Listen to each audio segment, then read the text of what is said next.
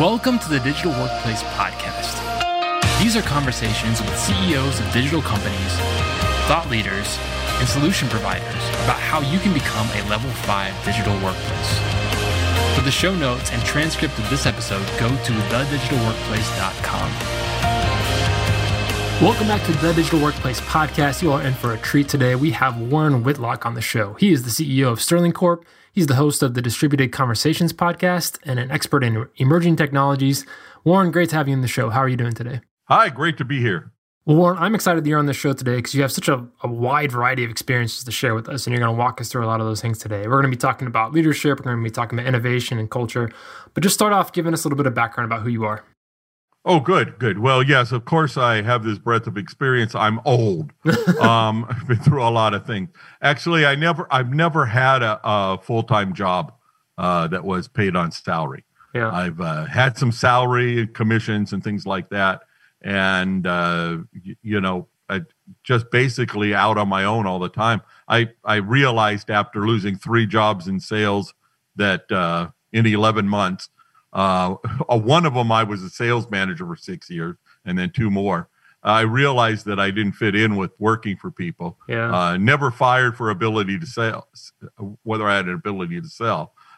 Just that, I was young. I thought I knew more than by the way, if I was an employer, I would have fired me back then. Yeah. And I've always had the idea that making content and sharing things with people is a good way to reach more people than you can reach just by one-on-one talking out of your mouth. You can go up to every door and knock on it and try to sell your brushes, or you can brushes.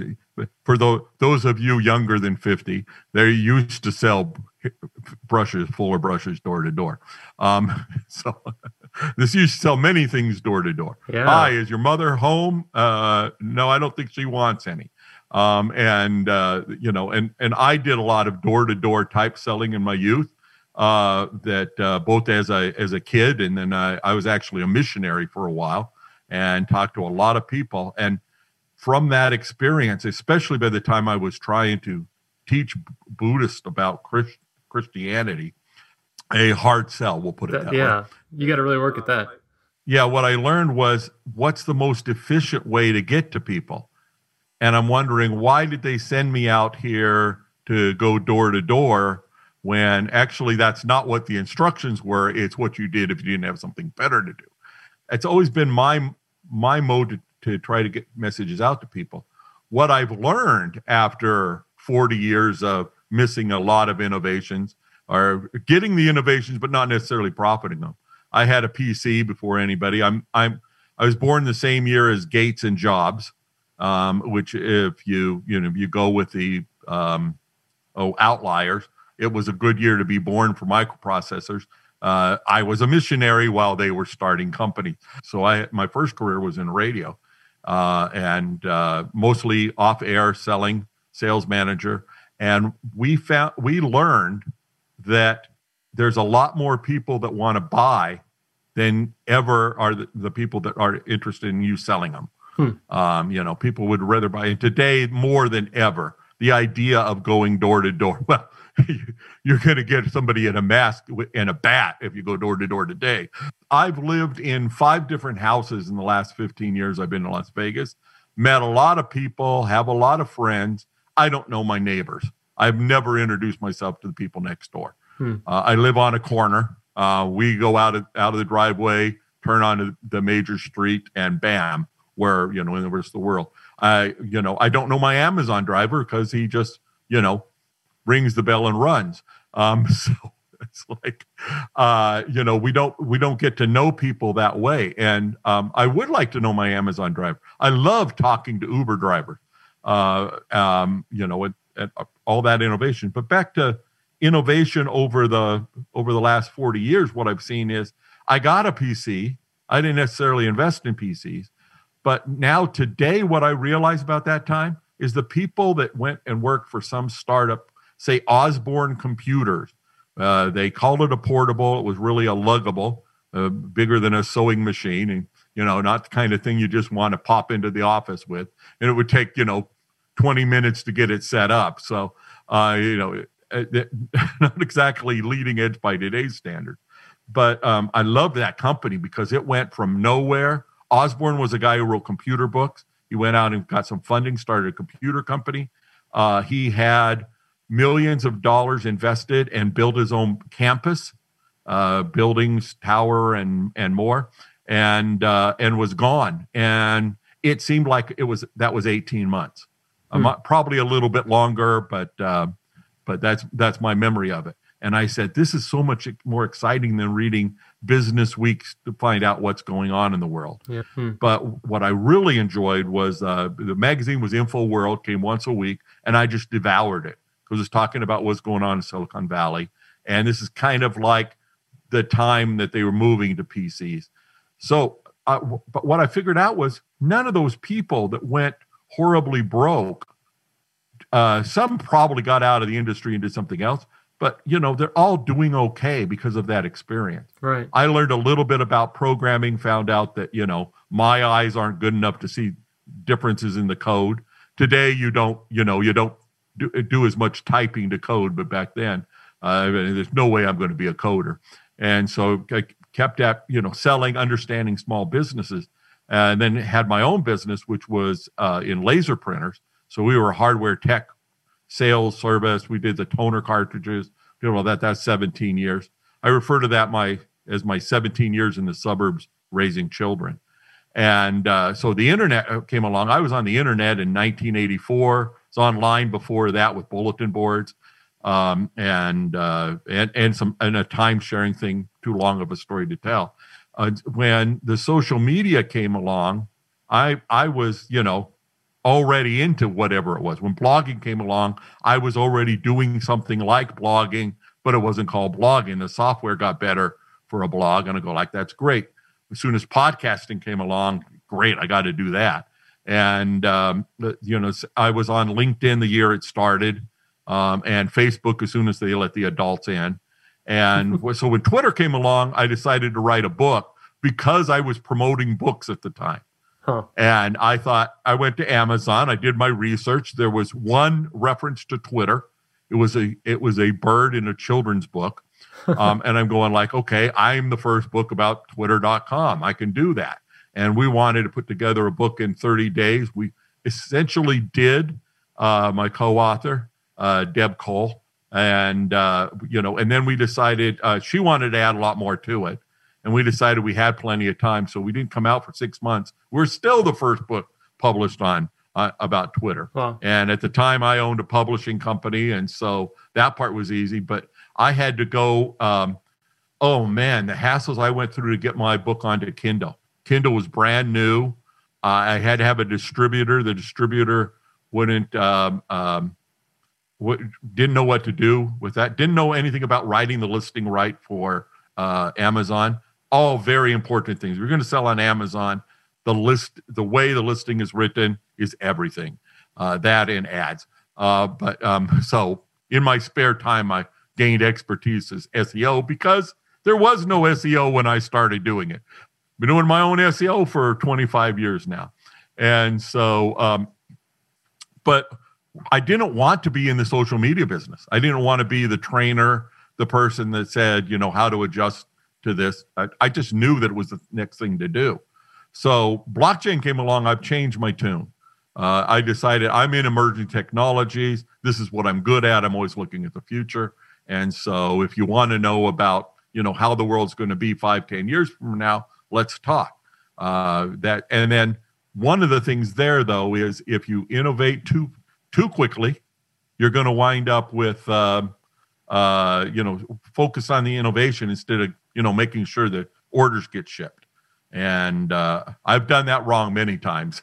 Yeah, let's spend some time there because I think that's where a lot of leaders find themselves. They think of themselves as innovative, but they're also committed to one business model. Or they're committed to one technology. So where's the line between going too far and being too obsessed with some new fancy sparkly thing out there? Yeah. When an entrepreneur friend tells me that they're going to learn coding, but the same guy told me he was going to learn coding, and he actually is pretty good at it, and go for a law degree. Wow.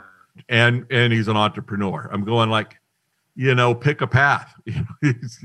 And he is a serial entrepreneur. He's done a lot of things. He's made millions. And while he was making these decisions to study and whatnot, he didn't have the millions. And so, how will that turn out? I don't know. The next thing I heard from him, he was actually doing a marketing program in a legal field. It partnered up with an attorney. So he didn't need to be the attorney and was doing quite well at it. So, there's ways to go on all of these things. But, do you really need to go to college and learn some more in the middle of your business? I found out that, it's not about, is there a clear path to it? It's trying stuff.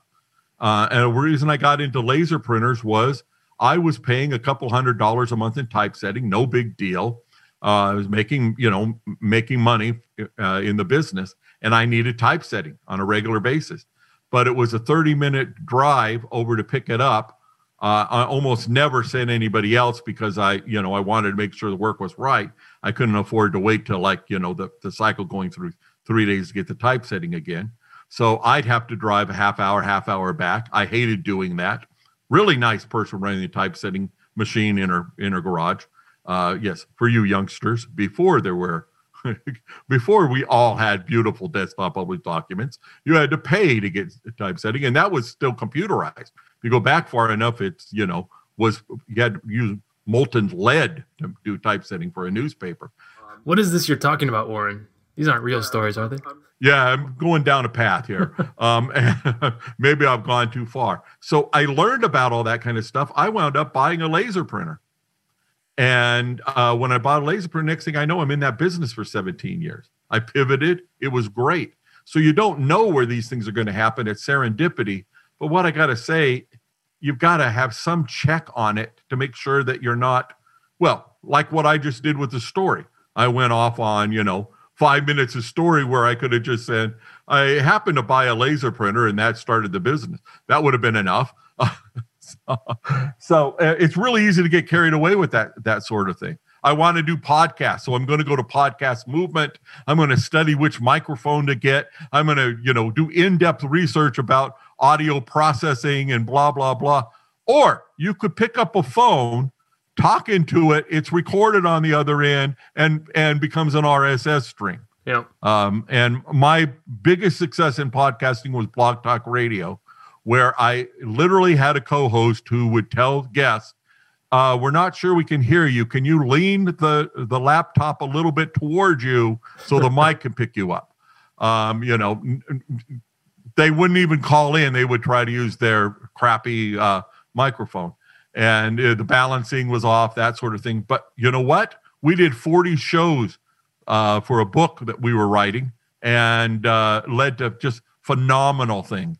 The last episode, I interviewed the Atari Chuck E. Cheese guy, Nolan Bushnell, which one of the best interviews ever. And just like I still get goosebumps thinking I interviewed Nolan Bushnell, a hero from when I first found out about Atari consoles and arcade games back in the 70s. And so, you get to do things like that. When I introduce myself as a podcast host, opens a lot more doors than saying I own a small business. Yeah, it's true. And so I do things like that, but you don't have to do all of them. You need to pick which one's going to work. I think more important to share with your audience is the positive side of that is you should be encouraging this kind of experimentation and innovation in all your staff. Yeah. And that was a question for me, is thinking about, like, if you're the type of person who's maybe not as naturally interested in that, does that mean you need to build that in with other people, or is that something you need to model for others? What would you say? I think, well, again, your company has to have a culture. I say today the culture has to be innovation. You have to, I remember learning this from Tom Peters. Tom Peters, for those of you who don't know, wrote the best-selling book of the 80s for business called In Search of Excellence, identified some companies and what they were doing for excellence. Because of corporate conglomerates and the way that things go, there's more studies done on how many of those companies are no longer household names. He tells the story about talking to the Ford franchise owners, and this is in the 90s, and maybe early aughts. I think it was 90s. And there are so many Ford franchise dealers coming to the meeting, they have to hold it in 3 parts. So he had to do it 3 times to groups of 500. And he would always remind them of what he had learned at MIT. Look to your left, look to your right. One of the 3 of you is not going to be here at the end of this program. And he was saying that to the Ford franchisees, and they're laughing because they're, successful business owners. Some of the largest businesses in many towns are the car dealers, because of sales volume. And he says, no, it's not going to be that way. This is not. He wasn't telling them the internet was going to get them or we were going to do something different. He just said that world's changing so fast you can't count on being in business in 10 years. What are you going to do about it?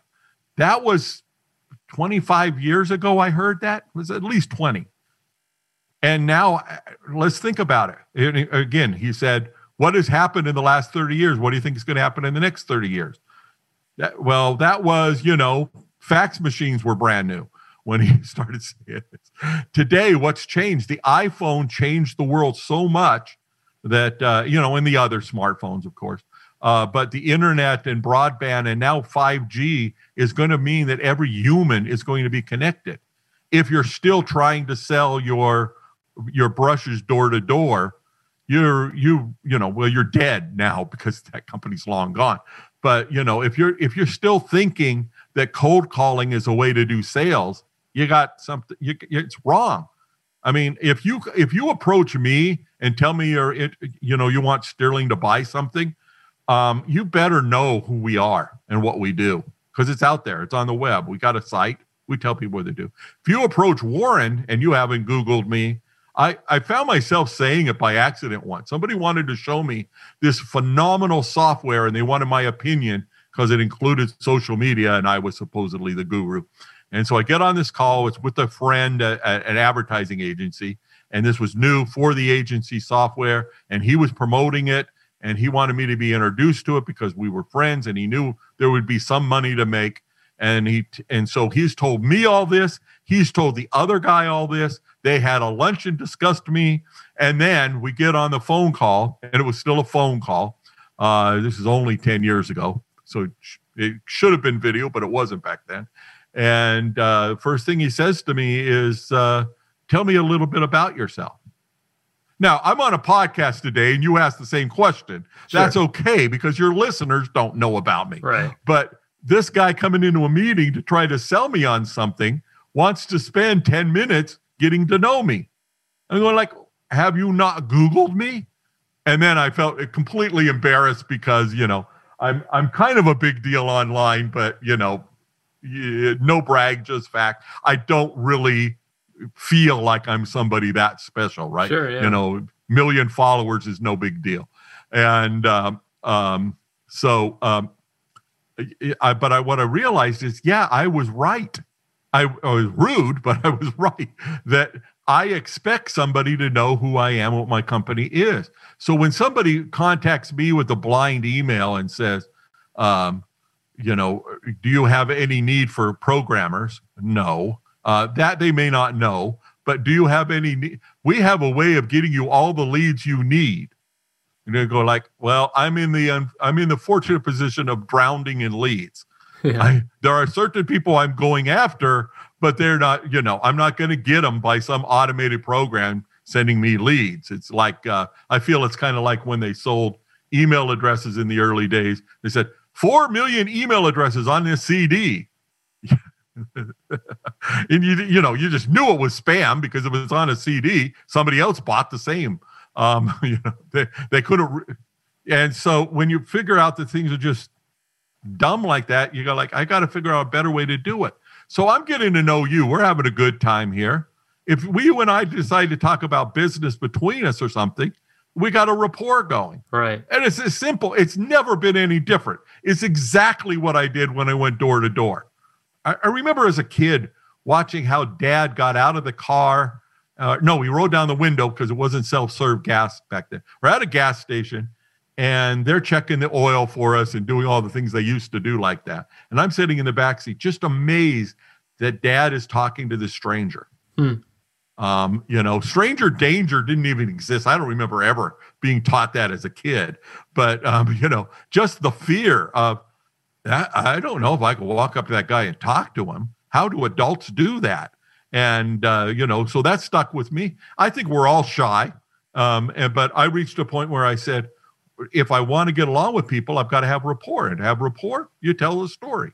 So that's what I am today. I'm a storyteller. Have you noticed? I love it. Love it, Warren. I think the thing I'm taking away the most from everything you said was that concept of you are most likely not going to be in the business you're in now in 10 years. Like it's very unlikely that it will. Your business is going to change. Yeah, at least something significant will change. Yeah, the robots aren't going to come in and take all the job. But just like I work a lot less hard than my father did at the steel mill, and his grandfather did on a farm, my kids and my grandkids are working less. We say dang millennials, they never want to work, but that's not true. We're good people. We want to do what's right, but I can't say that I've ever really had to work a day in my life.